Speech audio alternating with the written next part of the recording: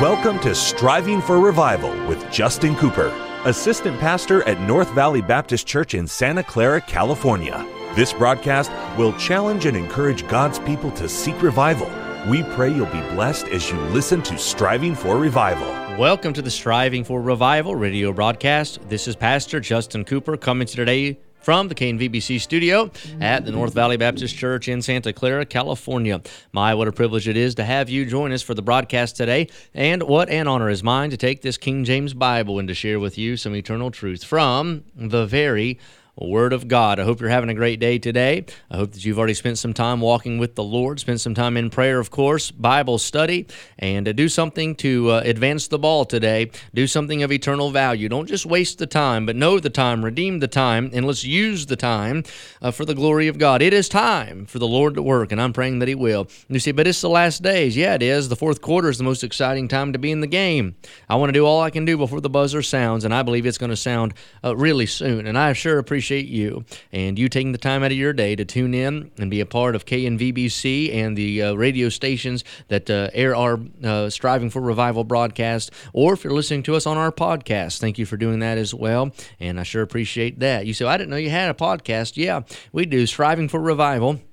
It's available also in podcast form, and you can find it on any podcast platform, and of course it's free. Just subscribe to it, and you'll have access to all of the Bible content that we've done, and hours of study there, and I pray it'll be a help and a blessing to you as you listen along with me. We're in Acts chapter number 19, and in Acts chapter 19, Paul's in the city of Ephesus, and I'm going to look at a section of Scripture today where an event takes place that is sort of strange, really, but a lot of strange things happen in the book of Acts because we're in a transitional period.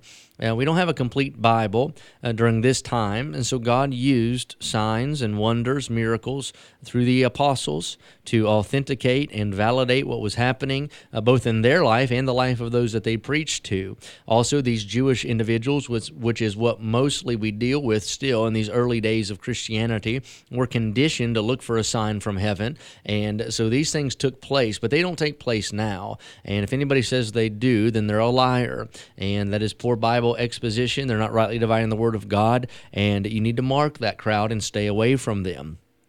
Was that plain enough? I'm not sure if that was plain enough. All right, Acts chapter number 19. We're in the city of Ephesus. Let me read you a little background about the city. Ephesus was the third capital and starting point of Christianity. At Jerusalem, Christianity was born in the cradle of Judaism. Antioch had been the starting point of the church of the Gentiles. Ephesus was to witness its full development, the final amalgamation of its unconsolidated elements in the work of John, the apostle of love. It lay 1 mile from the Icarian Sea in the far Asian meadow where myriads of swans and other waterfowl disported themselves amid the windings of the river Cayster. Its haven, which had once been among the most sheltered and commodious in the Mediterranean, had been partly silted up by a mistake in engineering, but was still thronged with vessels from every part of the civilized world. It lay at the meeting point of great roads which led northward to Sardis and Troas and southward to Magnesia and Antioch. This commanded easy access to the great river valleys of the Hermus and Meander and the whole interior of the continent. Its seas and rivers were rich with fish. Its air was salubrious. Its population multifarious and immense. Its markets glittering with the produce of the world's art were the Vanity Fair of Asia. They furnished to the exile of Patmos the local coloring of those pages in the Apocalypse in which he speaks of the merchandise of gold and silver and precious stones and of pearls and of fine linen and purple and silk and scarlet and different kinds of precious wood and vessels of ivory and vessels of precious brass and iron, marbles, cinnamon, odors, ointments, frankincense, wine, oil, fine flour, wheat, beasts, sheep, and horses and chariots. And all of those different things are characterized by Ephesus. The Ephesians were devout worshipers of the goddess Diana, and the temple erected to her honor was considered to be one of the 7 wonders of the ancient world. Constructed of the purest marble, it was said to have gleamed like a meteor to the eyes of all sailors entering their harbor. One man said the temple was 425 feet long and 220 feet broad, surrounded by 120 marble columns 60 feet high, each the gift of a king, of which 36 were beautifully sculptured, one from the hand of the famous a sculptor named Scopas. So it's a pretty interesting city where Paul has found himself. And so you can imagine that setting and that scene in this marvelous city. God has placed these Christians that are meeting together. And you better believe the devil doesn't like it that God's doing a work in Ephesus. Ephesus was the gateway to Asia. It was the gateway really to the world of that day. And so what a great responsibility. And no doubt that is why Paul made Ephesus for such a time his home base. 3 years he's there, laboring night and days. And he's disputing daily. We read last study in the school of one Tyrannus. So he's there in that secular institution, that school, and he's teaching the Word of God. Isn't that a blessing, by the way, to all you church planners out there and you who are meeting in storefronts and school buildings and strange places?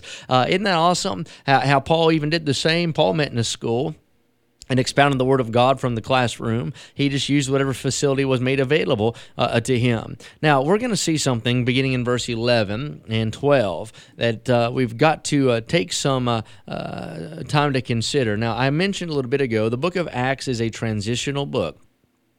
And so some things happen here in the book of Acts that don't happen anymore. But we do see some of these things hijacked and used sort of like a sideshow or a carnival act even today. Now, if you study history, religious history, and you look into this modern-day charismatic movement and where it came from, it is as much a falsehood and really a cult of sorts as Mormonism is. And I'm not trying to be unkind. I'm just trying to tell you the truth, that it's riddled with heresy and apostasy and blatant violation of Scripture. And it's sad. It gets so much momentum and is so much of a following and so much money from innocent people who know not better today because they're on television. There's an entire TBN is entirely this, right? Many of these movements that we see today, a lot of the Bethel Church movement and some of this new apostolic reformation, all of these things are charismatic to the bone, and all of it is fake, and it's false, and it's heretical, really. But some of these things, they're taken out of the Bible. They're just taken out of context. So one of these events takes place in Acts chapter 19 that I've seen modern-day charismatic charlatans use. And look what it says in verse 11. And God wrought special miracles by the hands of Paul. All right, so that from his body were brought unto the sick handkerchiefs or aprons, and the diseases departed from them, and the evil spirits went out of them. So this is an interesting event, and really there's no way to explain it except God's just doing what God wants to do to get people healed and to have people get born again. God can do whatever he wants to do. He's not going to lie. He's not going to violate his word, but in this day, God is using these signs and these miracles to get the work done. Now notice, Paul is there, but it's God who is using Paul. And we can make an application for us from that scripture that when anything good comes through our life, it is not because of us, it is because of God. It's a good day when you and I realize that we're nothing and God doesn't need us. It is nothing but grace and mercy and God's amazing love that he allows any of us to be used for his glory. Thank God for that truth, that God will let us be in the ministry, that God allows us to be endued with power, that God would let us see a soul saved and help us in the working of the will of God in this generation. It is not us, it is God, and God used Paul. And I wonder if God can use you. You're going to have to present your body as a living sacrifice. You're going to have to yield to God and be filled with the Holy Spirit, but can God use your life like God used Paul? So there's an application, but I want you to see what happens in verse 12. It said, so that from his body were brought unto the sick handkerchiefs or aprons. Now, Paul, by occupation, is a tent maker. So it is not coincidental that it says handkerchiefs and aprons. These are pieces of clothing, work wear, that a tent maker would use. No doubt, he's got the apron on, just like our bus mechanics will wear these aprons so they don't get grease all over their shirt, or maybe sometimes a man who's welding, so to keep the sparks off of him, he has an apron. Handkerchiefs to wipe the sweat, sort of like a headband would be around his head, keep the sweat from running down in his face. And so they brought this to sick people, and the diseases departed from them, and the evil spirits went out. You say, why in the world did that happen? I don't know why that happened, except God chose to do that. But that does not happen today. It was God. It was not the apron. It was not the handkerchief. It is the power of God. We still believe in divine healing, but it is God that does the healing. It is not a piece of clothing. It is not you sowing a seed to some well-dressed man in a suit on television. It is not being good or not. No, it is God that heals. It is God who's in that kind of business. And so we see that, though, today where people are making merchandise of the people of God, selling them even prayer cloths and handkerchiefs and holy things. If they'll buy it for $1,000, then they'll be free of whatever it is. And that's just a big bunch of mess. That's all that is. Well, that's all the time we have today. Join us next broadcast. Until then, pray for revival. Thank you for joining us today for Striving for Revival with Justin Cooper, Assistant Pastor at North Valley Baptist Church in Santa Clara, California. Listen at this time every weekday as we strive for revival.